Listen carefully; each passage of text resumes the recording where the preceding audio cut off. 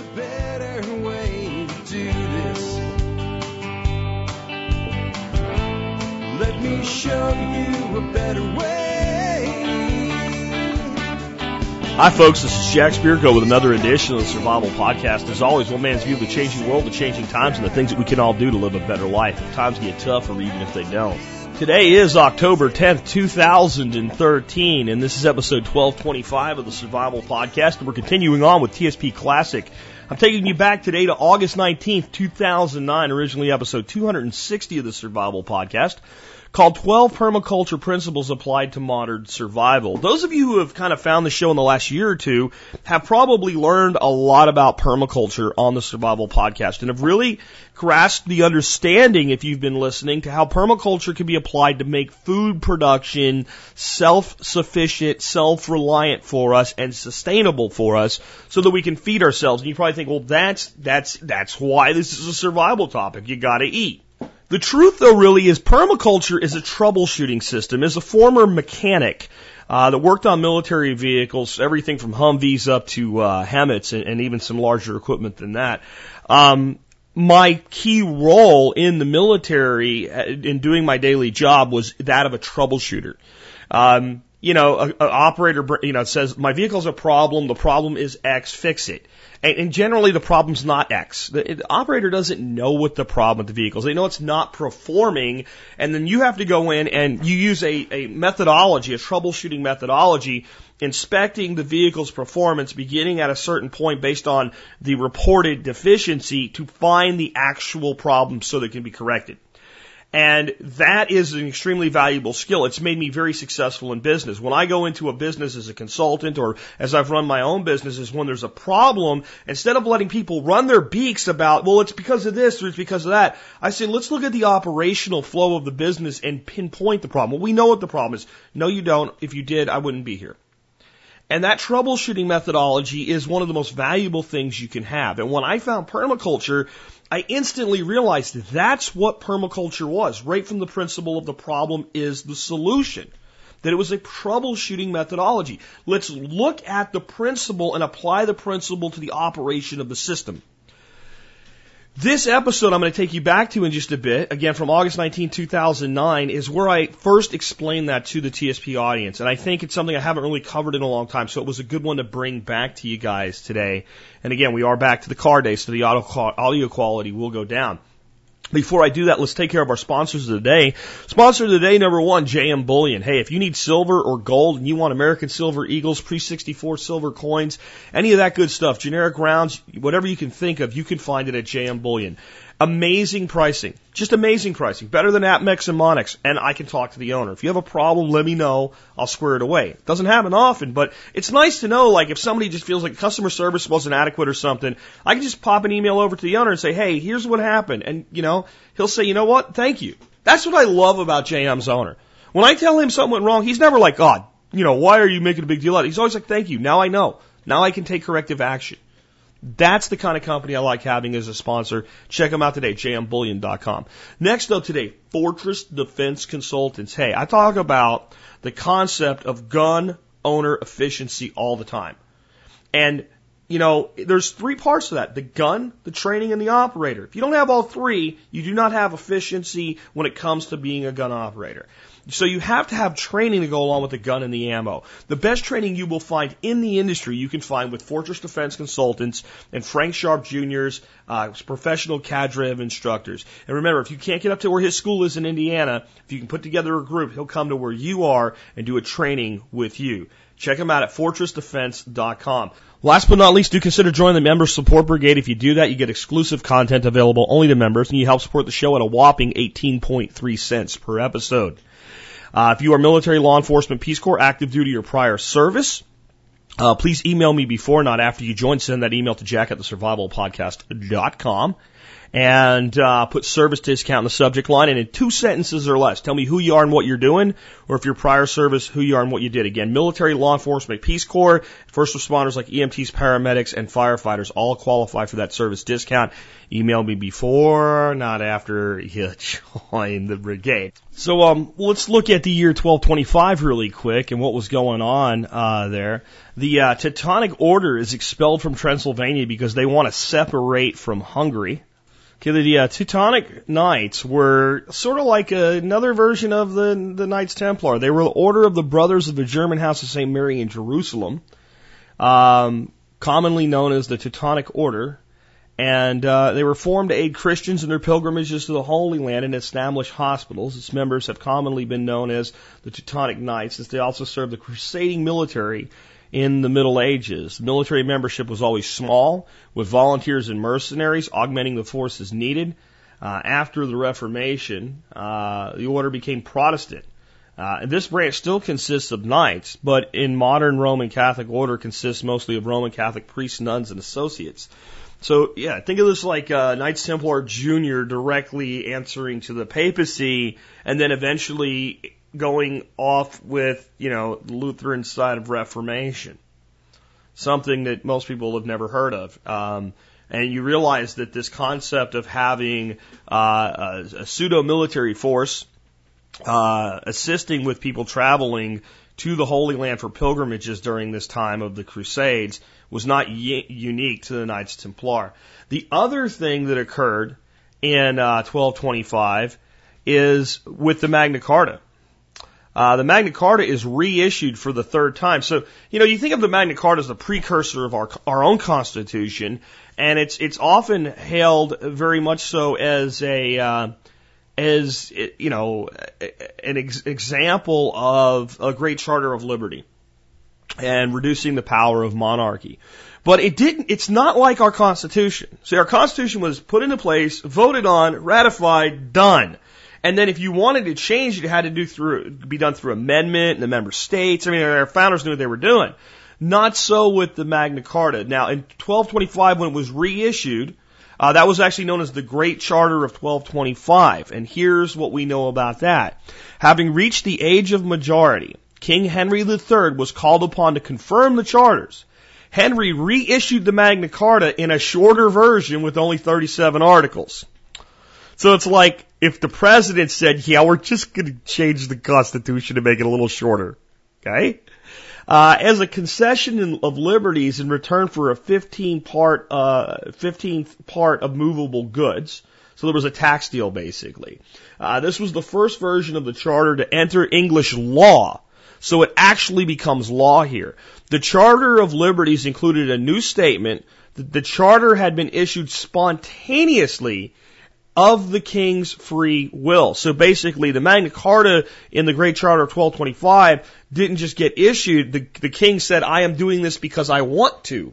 I have chosen to, and it's of my own free will. I have not been coerced into doing this, even though in many ways he was coerced into doing this. In 1227, Henry declared all future charters had to be issued under his own seal and state under what warrant they were claimed.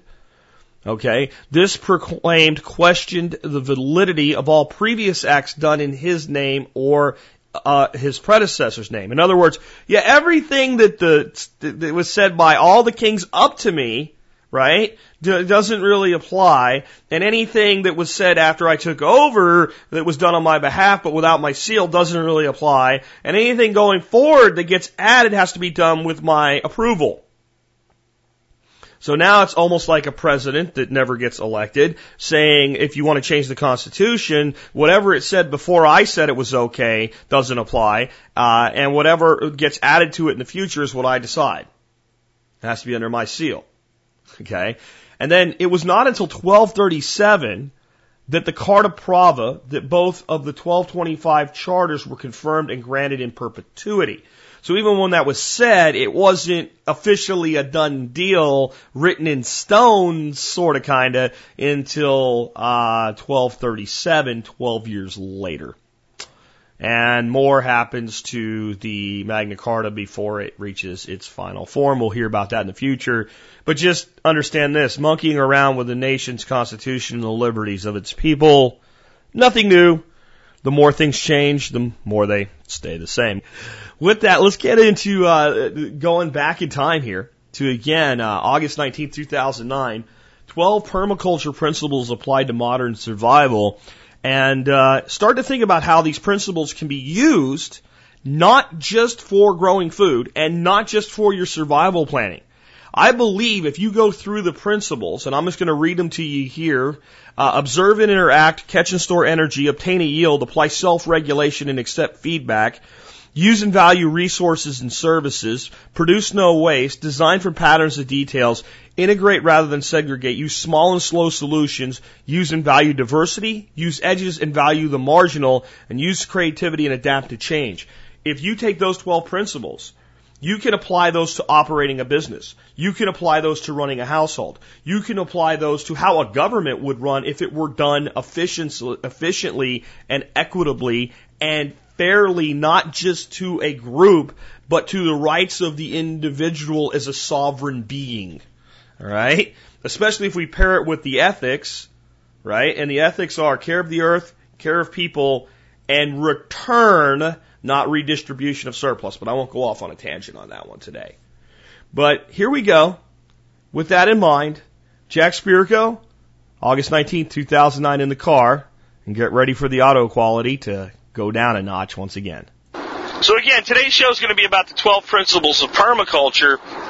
And but if we're going to do that, let's start out with what is permaculture? What is its overriding theory? What is it all about?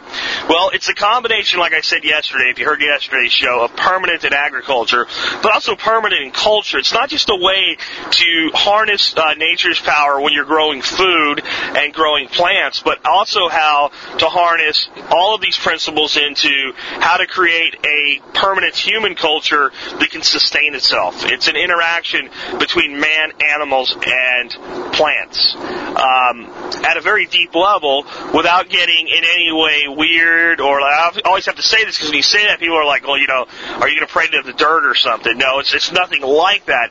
It's an understanding of the mechanics and principles of how the earth and how the environment and how biology works and how to make it work stronger by helping it work together.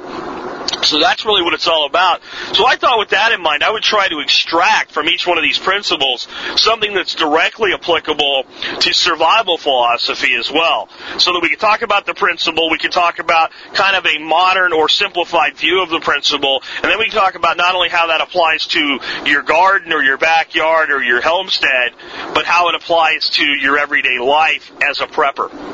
I thought that would be a really cool show. One thing I want to say, though, based on some comments from yesterday, I've been asked about some permaculture books, and I've given my opinion on probably the best one being Permaculture 1 by Bill Mollison. It's the Bible of permaculture. And one of the comments was, but it doesn't give me a lot of things that I need to plant in my environment because this guy's down in the tropics of Australia, so he's planting things that I can't plant. I want you to understand as you explore, examine, and utilize permaculture principles, permaculture is not what to plant. Let me say that again. It is not what to plant. That is not part of permaculture. How to plant is the important part. As for what to plant, plant anything that you fancy planting that should do okay in your area. And the things that thrive and do well, continue to plant and encourage and grow. And the things that don't do well, let them fall to the wayside and try something else. That's how permaculture works.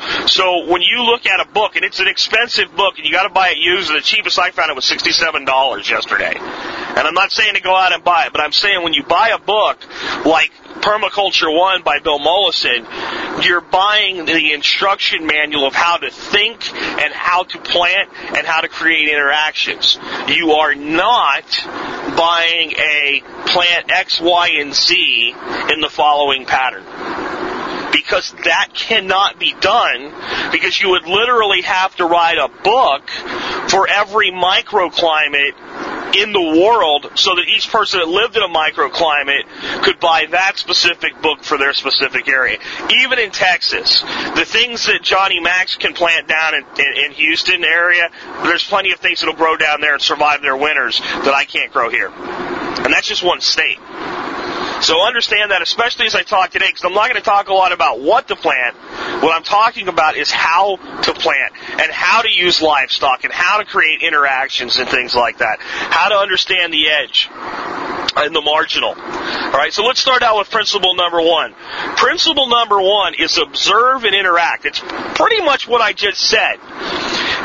A permaculturist, unlike an agriculturist, doesn't just set out a pattern, drop in a bunch of seeds or plants, make sure that the needs are cared for, and back off and let it do its own thing. A permaculturist is a part of things. And that's my, I think, more simplified version of principle one. Instead of observe and interact, be a part of things. Say that to yourself. Be a part of things. And understand what that really means. That means that you immerse yourself into the landscape. You immerse yourself into the food forest that you're building. When you stand in your garden, you're not just looking, is everything doing okay? You know, or is anything eating a leaf? Well, what have you? You're looking for very subtle signs that things are doing very well or poorly. And you're also looking for, okay, for instance, this plant's doing very well. But the side that gets the most solar exposure is actually getting scalded by the sun. The leaves are brown. It's going to make it. It's going to be okay, but it's getting some sun scald. What else could I plant that would give it some midday shade that wouldn't affect its growth negatively, but would help out with that sun scald? That's observation and interaction. There's a pest that's bothering one of my plants. Not only short-term, what organic means can I put out here for control? Let's say DE or diatomaceous earth as a control mechanism. But let me now find out what this animal's chief predator is. And what do I plant to specifically attract that predator? Or how do I make it possible for my chickens to do my work for me? These all come from observation and interaction. But again, the simplified way to think about that is to be a part of things. If you're a part of things, you're naturally going to see problems and to find solutions. Now let's think about how does that apply to modern survival philosophy. Modern survival philosophy is not we just buy a bunch of food, stick it in a shelf somewhere, and a bunch of water and stick it somewhere, and a bunch of bullets and stick those somewhere, and a bunch of guns somewhere, and we wait for the end. Modern survival philosophy is we live a better life today even if nothing goes wrong. And we work on projects and we do little incremental things to greatly improve our self-sufficiency. We will screw up as we do that. I do it. I'm sure you have too. But by being involved in the process, instead of it just being a list of steps that we take, and once you tick all the boxes, fine, I'm prepared. By being an active and evolving process, you have to be a part of it. And remember what I always say, I can't tell you what your plan is. All I can tell you is the information that I have, and you use it to create your own plan because you have to own your plan. Now, folks, I got to tell you, this was long. I came up with that long before I read these 12 principles of permaculture. They just fit together because it's nature. All right? And this thing's going to zip together like a perfect zipper, and you're going to think Jack built this whole survival philosophy out of the permaculture principles. Not so, my friends. It's just what happens when you follow natural patterns. All right, so the next one is catch and store energy. All right? Catch and store energy. That is a permaculture principle. Let me simplify it for you. Let me break that down into something we say here all the time. Be an ant, not a grasshopper. Be an ant, not a grasshopper. Catch and store energy. If you think about what an ant does, the ant is the ultimate harvester of solar energy. It's like ants don't have solar panels. No. But they spend all summer long harvesting food sources that either directly or indirectly are created by the warmth of the sun and the light of the sun. If it's something vegetable, of course it grew from the sun. And if it's, chopping up the occasional grasshopper and hauling him back into the nest, the grasshopper was consuming the solar-powered grass. and then the ant harvests the meat, just like we do when we harvest a deer, or we harvest a cow, or we harvest a chicken. It's the same principle. And that's what an ant is really doing, is catching and storing energy. With permaculture, the way that we're doing that is through things such as composting. Most people take their waste and they throw it in the garbage and it goes away, where a permaculturist says, hey, you know what I'm going to do is take all this waste and put it into a compost heap and recycle that energy back into the ground. Permaculture very much would be interested in putting together, let's say, a greenhouse. And inside that greenhouse, you can grow vegetables all through the winter because you're catching and storing the solar energy. But you would also, instead of just having a freestanding greenhouse out in the middle of a field, attach it to your home and use it as a passive way to heat your home throughout the winter by having it adjoin a wall and maybe even creating vents into the greenhouse that allow the caught warm energy that provides for the plant life to also provide for the humans that live in the house. All right, that is that principle at work as a permaculture principle. It also permeates every aspect of modern survival philosophy, from a solar panel on your roof to provide backup power, or a windmill to provide backup power, or anything like that, right down to the can of beans, right, that you store on a shelf. All you're doing throughout everything that involves storage and capture is catching and storing energy. Food is an energy source. It absolutely is an energy source. It's the fuel that runs your body. Storing food for your body is like storing gasoline for your automobile. It's the same principle. So it is directly applicable to this permaculture principle. Principle 3 is obtain a yield. The permaculturist isn't just concerned with trying to save the planet or whatever. The action has to have a result. Bill Mollison is a genius because he realized if he was going to create something that was going to affect change in the world and have people adopt it and pick it up and start using it as an alternative to modern agriculture, which in many ways is raping and destroying the planet, that it couldn't just be like people were going to do it because it was a nice thing to do or because they had a, huge ethical belief in it. It had to actually work better and provide more than typical agriculture. And if you look at what you can do with something like a food forest, with absolutely no maintenance at all once it's established and how much food it'll produce, it blows away modern agriculture. Now, how do we think about this in a more modern, more American-minded concept? Get a return of investment. Obtain an ROI. In other words, all the effort that you put into creating a system should be paid back to you more times over. It should not be a direct exchange. I put in 2,000 calories of burn, and I get 2,000 calories of food. That's not an ROI. I put in $2,000, and I get back $2,000, and I break even. That's not an ROI. That's break even. That's a charity aspect. Right? I put in 2,000 calories of work and $2,000 of funding. I should get thousands and thousands and thousands of dollars for years and years and years back out of my permaculture system. And I should get meal after meal after meal after meal, and I should get so much that I'm actually giving some of my food away if I'm practicing permaculture the right way. Now, how does that apply to modern survival philosophy? Everything you do should improve your steak if times get tough or even if they don't. I don't know how much more I need to say about that, but to make it more clear, when we store food and we store what we eat and we eat what we store and we beat inflation, not only do we have a reserve food source if something goes wrong, we actually spend less money. When we take advantage of opportunity buys, meaning that since we have 90 days or 6 months worth of food at the house and we go out and there's something we typically buy and it's not on sale this week and we don't have a coupon for it this week or the price went up on it, we don't buy it this week. Screw it. We pull one out of storage for the week. And then next week when it goes on sale or we have a coupon or the price goes back down or what have you, we purchase it then. And then we purchase it in quantity. So we get an ROI in everything that we do. We reload ammunition.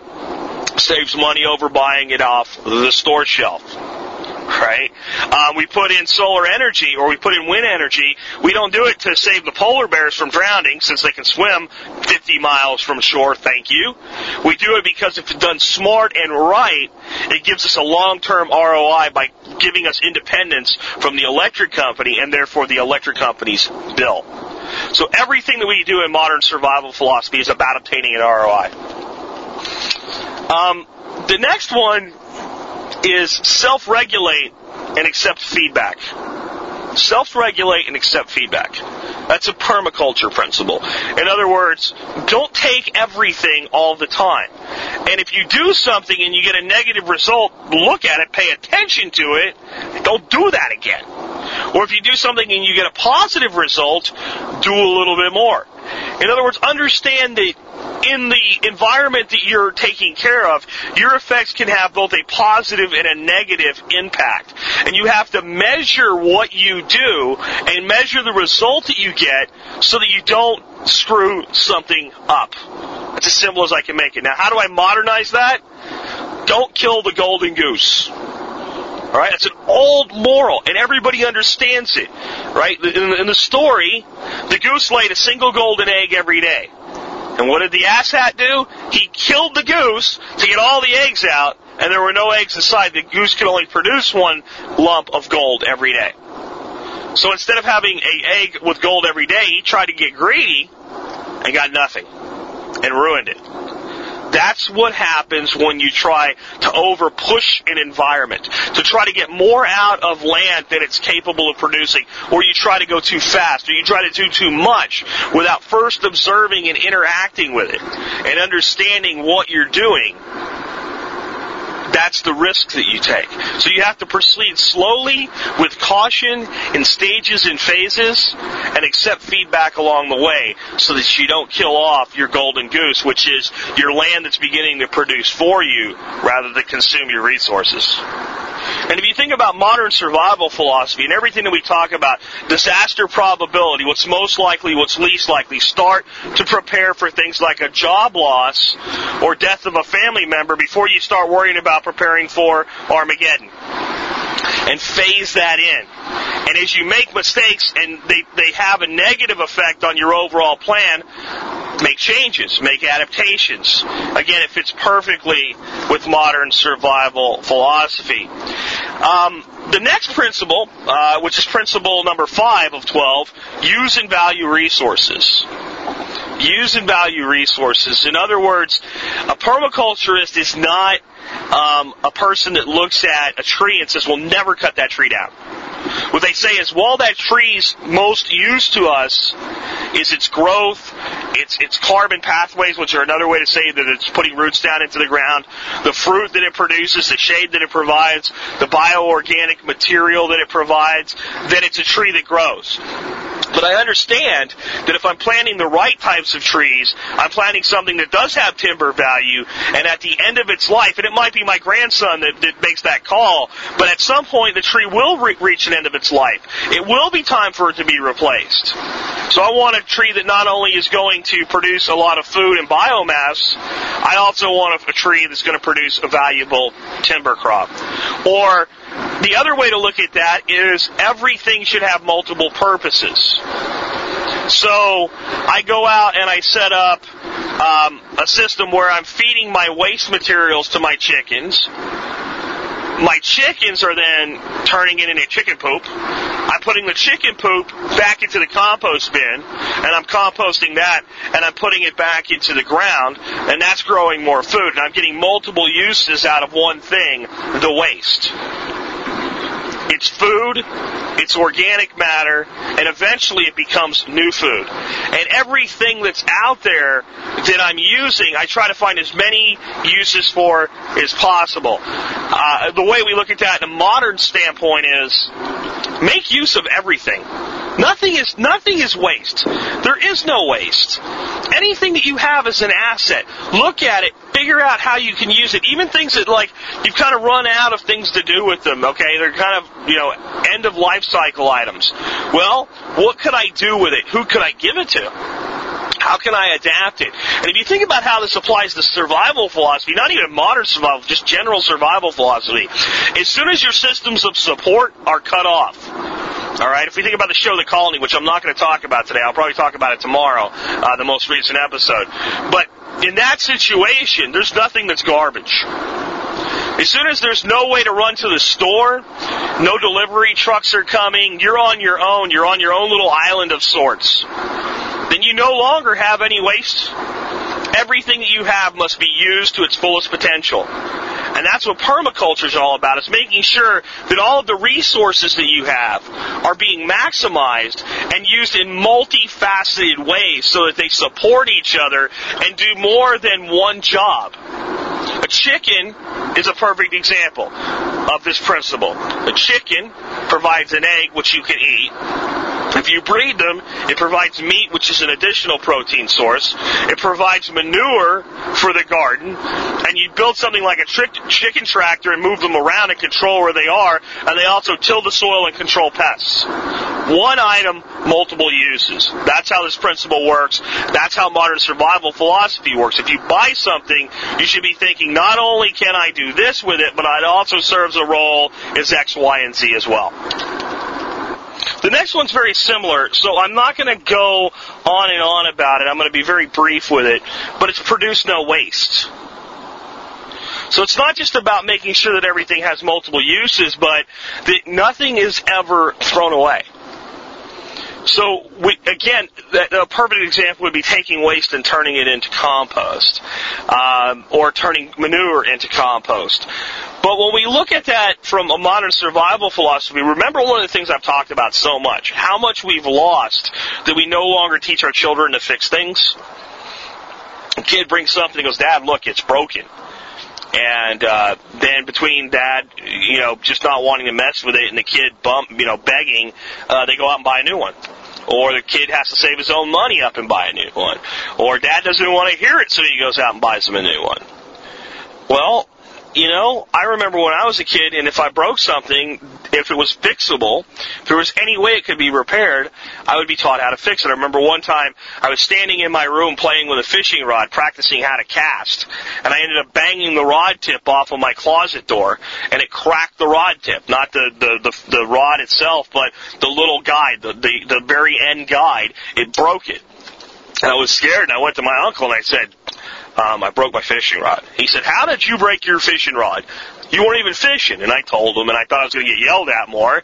And he said, well, that's fine. Let me show you how to fix it. He showed me how to cut the rod tip off and use some glue. And we had some extra tips I didn't know about, but he always kept them around. Showed me how to put it on there. Showed me how to wrap it and put some epoxy on it. Showed me how to fix it. And by showing me how to fix it, he actually showed me how to build a fishing rod, honestly, from a blank set of eyes.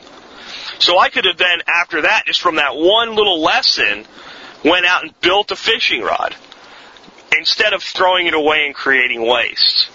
So that's how that principle applies. And I think with the prior principle, I don't really need to say any more about that. The next one is design from patterns to details. So that you're not just going in and setting up, let's say, a square foot garden with its pattern and its individual plantings. That would only be one piece of the whole. You need to step back, and that's kind of my modern view of modern survival, or my modern view of this principle. And as you can hear by the sirens, we've got a major catastrophe wreck on LBJ, and the police are coming by me, which is nothing new. So design from pattern to details, to me, that says be an artist. Step back. And if you take a beautiful painting in a modern art museum, something that's a beautiful picture of a woman or a beautiful picture of a building or a landscape, and you step very, very close to it, and you look at 1 square inch of the canvas, it doesn't look like anything. Even if you look at 3 or 4 square inches of the canvas, often all you see are these rough, coarse brush strokes. And you realize that the painting isn't really a painting. It's made up of all these little shapes and forms that the paint was laid on the canvas with. But when you step back, you see the view in its entirety. And that's part of a permaculture design principle. You should be able to step back and take a longer view of things and understand that you're building an organism. Whether you're doing it on 1/10 of an acre or you're doing it on 10 acres doesn't matter. The whole system itself is an organism that works together. And if you focus too much on any one component, then you won't build a symbiotic system that works together. So you start by designing the patterns, the individual components, but throughout the whole thing you have an end in mind, a place that you're going, and occasionally you step back to see what you've missed. And if you don't step back once in a while and evaluate and look at the big picture, you'll miss opportunities. Now, how does that fit with modern survival philosophy? As you're building your plan, as you're putting your documentation together, storing your food, every once in a while you have to pull yourself out of it. You just have to step back and look at things and say to yourself, how close am I getting to what I really want? How much self-sufficiency do I really want? Do I want 90 days? Do I want 6 months? Do I want 30 days? What's my goal? Where am I trying to get to? How are all of these things functioning together to get me there? Where's the weak spot? How can I sculpt my lifestyle as an artist so that I get what I'm looking for out of it? And it's amazing how these permaculture principles, again, fit perfectly with this modern survival philosophy. Again, it's only because it's based on nature. And as I said yesterday, there really is nothing original in the world created by man. Nature has laid down all the patterns. All that we do is harness them, emulate them, and use them in different methods. And there goes another cop. Sirens, winter, folks. Don't worry, folks. They're not after me. I didn't do anything. The next principle, principle 8, integrate, don't segregate. Integrate, don't segregate. Now, what does the permaculturists mean by that? They mean in simple terms, don't practice monoculture. If you think about a modern farm, even a farm, let's say you have a farm that grows corn, soybeans, and sweet potatoes. Now, you know what you're going to see when you go see this farm. You're going to see a great big field of corn, maybe a tree line in between, a great big field of soybeans, and another tree line, and a great big field of sweet potatoes. And then next year they'll rotate the crops through so that they don't overuse the ground. At least, they're going to practice crop rotation and till the soil and all that. But what they've created is a great big block of a single item. And that means it's like ding, ding, ding, a dinner bell for any pest or disease that attacks, let's say, the soybeans. It's this huge buffet. It would be like if you went to a buffet restaurant and in one little area they had filet mignon steak. Well, all the meat eaters would be huddled around that one area devouring that steak, and the steak wouldn't stand a chance. If you spread the steak out in 3 or 4 different varieties, surrounded by a bunch of other things that everybody likes to eat, then the buffet will work again, and everybody kind of spreads out, and each item has a chance to be replenished before it's completely devoured. I can't make it any simpler than that. Now, in modern terms, or something that's more, corporate understood today, or more military understood today, understand the power of teams. That's what this is really about. Integration in a permaculture model and an agriculture model is about teamwork. It's about companion planting. It's about if I create this clump of vegetables is part of my herbaceous layer as a permaculturist. And instead of being a big clump of corn, I have maybe 8 corn plants just in this one clump. And I have beans growing in there with them, and I have squash growing in there with them. So basically now I have a 3 sisters garden. But in addition to that, maybe I have radishes, I have beets, I have 2 or 3 different kinds of herbs. I have some flowers that are just there for beauty and for insect attraction. I have basil that I'm allowing to go to seed and produce flowers, and bringing in bees and other predatory insects. And I create this more of a buffet model. It's harder for the corn borer to even figure out the corn's there in the first place. And even when it does show up, it's got all these predators that are out there trying to eat it. And unlike a pesticide, when you rely on predator relationships, there's no resistance. In other words, an aphid can't develop a resistance to a ladybug because a ladybug just eats it. Right? You don't develop resistance to being consumed. But that's about teamwork. It's about putting things together. It's the same principle, if you saw the videos that I did about a week ago, that I did this year where I went, corn doesn't really do that well in North Texas. It gets very hot here. The soil's tough on it. It's just a hard thing to grow here. And I haven't had a lot of luck with it. So I wanted to do something along the lines of Three Sisters. So instead of planting corn, I planted mammoth sunflowers that grew over 8 feet tall. And I trained my beans up the sunflower stalks. That's a teamwork environment. And it actually, I think, is a much better way to support pole beans because they grow taller, they're more sturdy, and since the stalks are kind of a hairy, if you feel them, they kind of feel sticky, it's very easy for the beans to wrap around them. So it's another teamwork. And you can look at all different types of companion plantings. And then if you look at the layer system that we talked about yesterday, the canopy, the subtree layer, the shrub layer, all of those things are also teamwork in tandem as well. And you notice what I said yesterday, when I said your shrub layer, I didn't say plant an entire layer of blackberries. I said you plant blackberries, you plant blueberries, you plant currants, you plant gooseberries, you create this mix. And you should be doing that through all the things that you do as a permaculturist and harnessing that power of teams. Now, how's that fit modern survival philosophy? Perfectly. One of the biggest things that we talk about here is community. Having this community, sharing knowledge with each other in our forum, getting involved in other forums, sharing knowledge there. Starting up community activity at the local level if you can. Sharing your garden production with your neighbors is a first step toward bringing self-sufficiency to your neighborhood. Doing things like organizing a neighborhood watch. All of these things are about the fact that a group of people together can do far more than they can do as a group of individuals apart from each other. And that's all this permaculture principle is saying, is if we take and we mimic nature, and in nature you never see a field of one plant species. It never, ever happens. There's always dozens, if not hundreds, of plant species in any single acre if left to itself. And then we as humans, look at this perfect system, this self-sustaining, supporting system, and go, nah, that's not good enough. Let's go ahead and segregate this thing out. And all the permaculturist is saying is it's not necessary, and it's not efficient, and it's not the best way to do things. Principle 9 is use small and slow solutions. In other words, you're not going to completely re-terraform your entire backyard overnight. If you try that, you're going to wither out, and you're going to fall out, and you're not going to get it done. Additionally, it won't work. You can go a lot faster than nature can. If you just abandon your backyard, eventually it'll turn into its own forest again. Trees will go right up through your roof.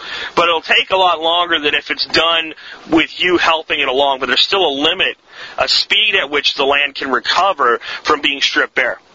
So you have to work with small projects slowly over time to slowly evolve the solution that you're looking for. And if you do that, you'll get the end result you'll have in mind, and you won't fall out along the way. For me, an easier way to understand that principle, more modern way, a less textbook-sounding way, is simply focus on what you can do now. What can you do today?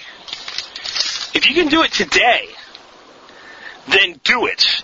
If you can't do it today, then find out what you can do today. In other words, it might not be possible right now for you to go out, even if you have a big enough piece of land, and buy 20 semi-dwarf fruit trees and start putting them out there and watering them and everything else like that. But maybe you're starting out today with a container garden or a single raised bed. And over time, you're evolving there. So even though there's this big picture, there's this end game that you're working for, there's this symbiosis and self-supporting ecosystem that you're trying to build, there's only so much you as an individual can do now. So focus on that. And don't try to go faster than your capability or nature's capability. Now, modern survival philosophy, this is pretty simple to understand. We face everything that we do. Everything that we do as a modern survivalist starts out with you developing your own plan and slowly adding to it as you can, doing what you can as you can to slowly become more and more self-sufficient. Now, here's how the two of them really sync up. Boy, there's cops everywhere today, folks. I can't believe whatever's going on up here must be a big deal.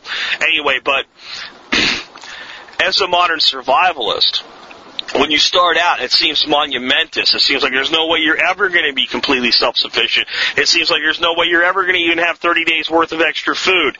It seems like there's no way to find any extra money. It feels like there's no way to pay off the debt. But every time you accomplish one thing, you have one thing less to do.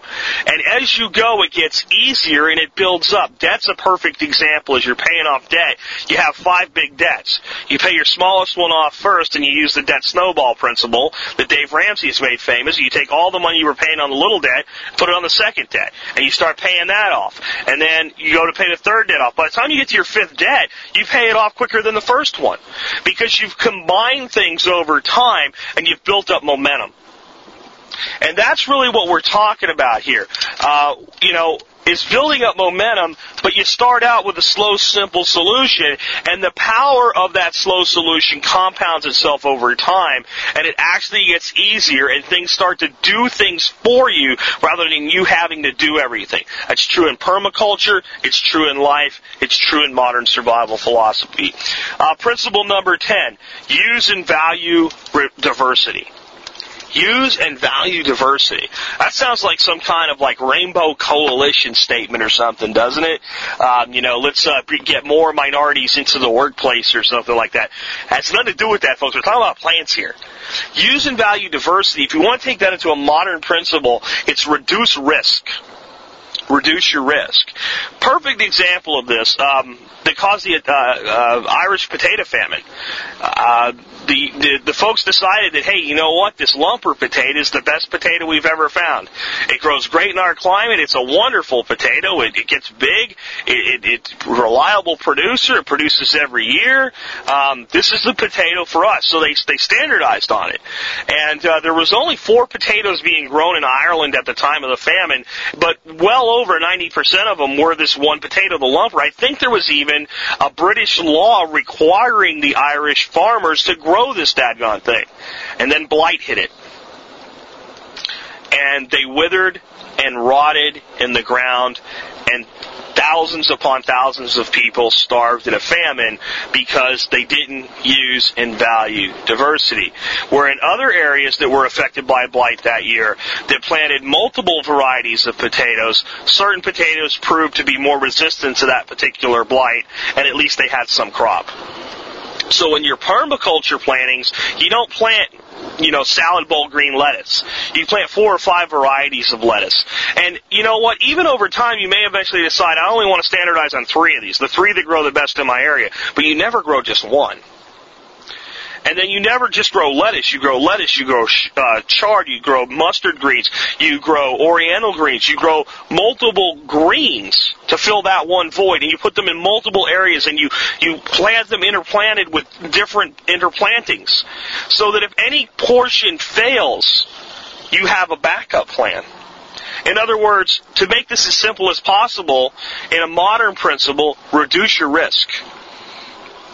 You use a well-balanced portfolio to create risk reduction. In other words, instead of sticking all your money into one stock, the financial advisor tells you to buy a mutual fund. I tell you put some of your money into real estate, put some of your money into hard assets, put some of your money into food, put some of your money, yes, into stocks, put some of your money into gold, put some of your money into silver. Diversify across a broad range of things so that if any one of them ever totally collapses, you haven't lost everything.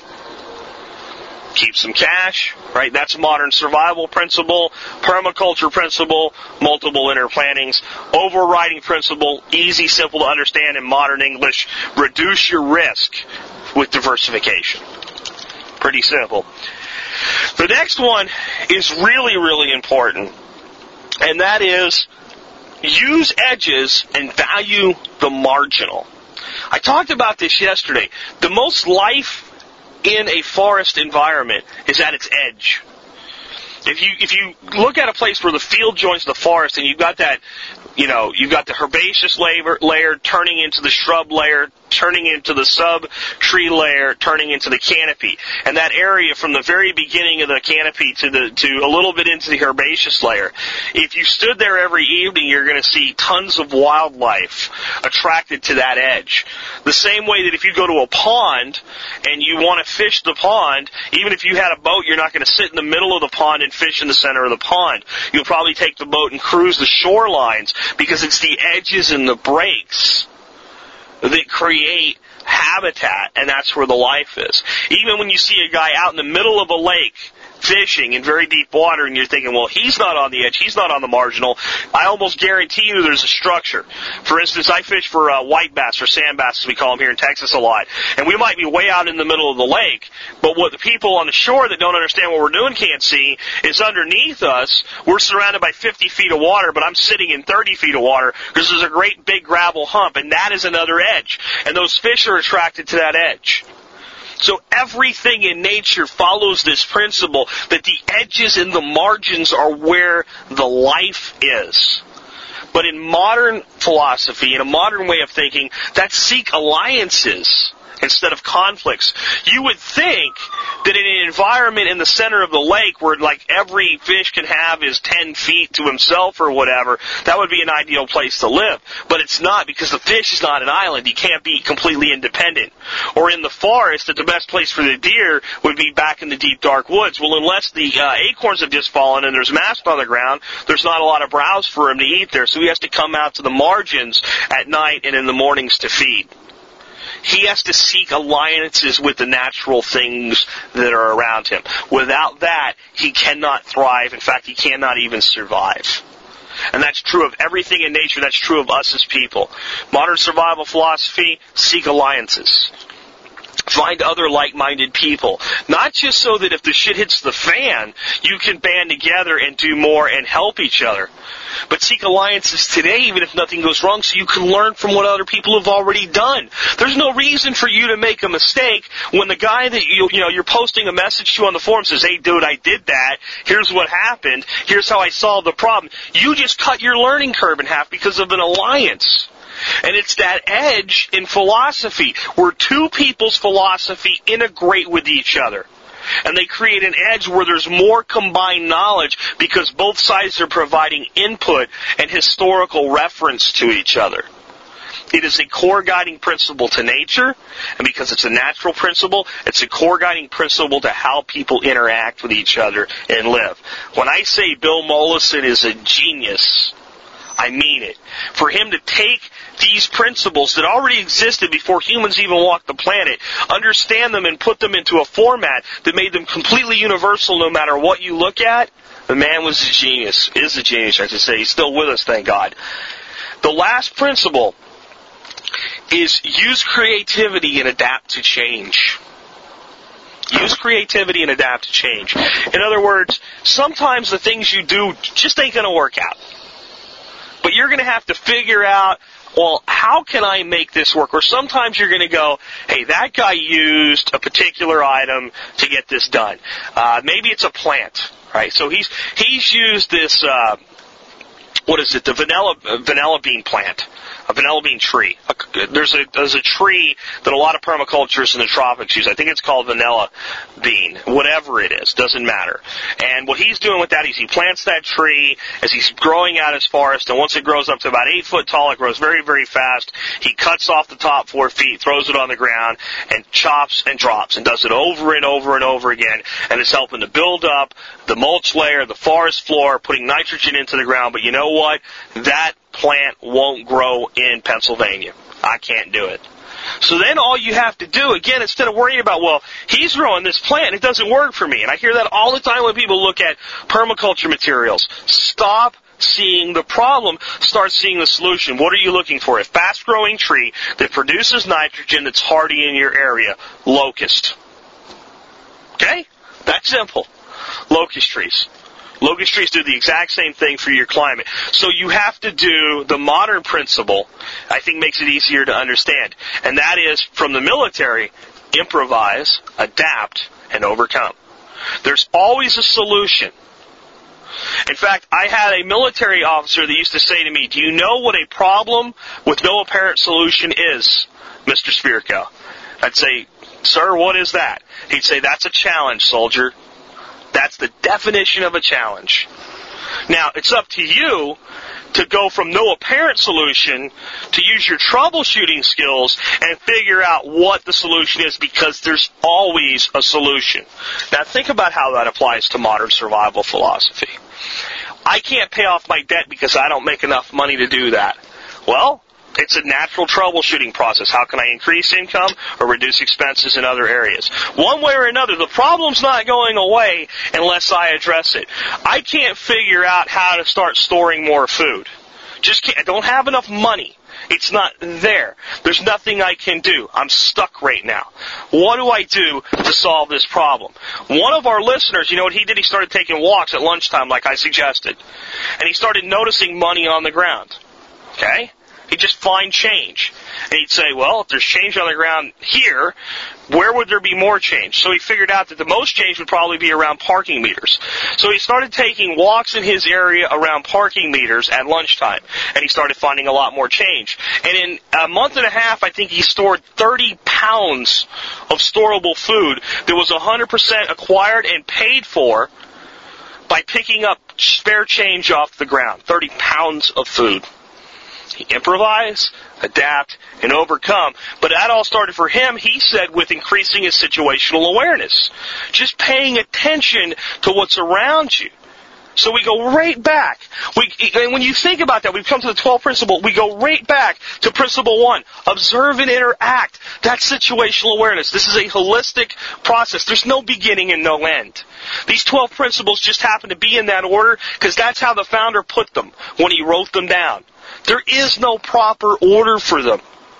All they are is one full process that if we look at it, we understand it, we're able to utilize it in all walks of life, and certainly in modern survival philosophy. Well, I had to pause there, folks, to get around the catastrophe, which looks like it was an accident. It caused some kind of a big fluid spill, so there's like oil all over the road they're cleaning up. And what do you know, right on the other side of the road, I guess, from people having to look at it, there's a huge accident on the other side of 635 of people in the HOV lane. So I'm past the accident. I'm about to the end of the show today. Hopefully this was a good show to you. Hopefully it's made you think differently about the concept of permaculture and understand the power of natural pattern and natural reality. If you can understand that, if you can grasp that, you can apply it to anything in your life and anything that you're trying to accomplish.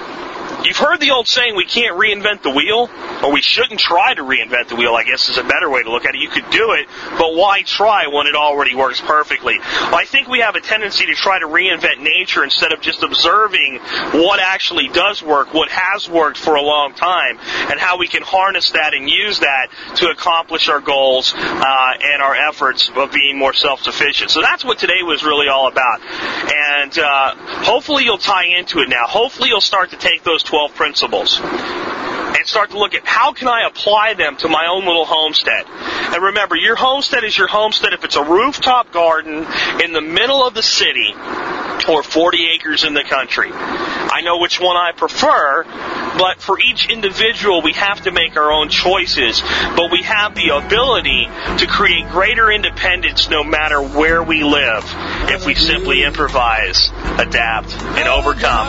And that's a great way to start living a better life if times get tough, or even if they don't.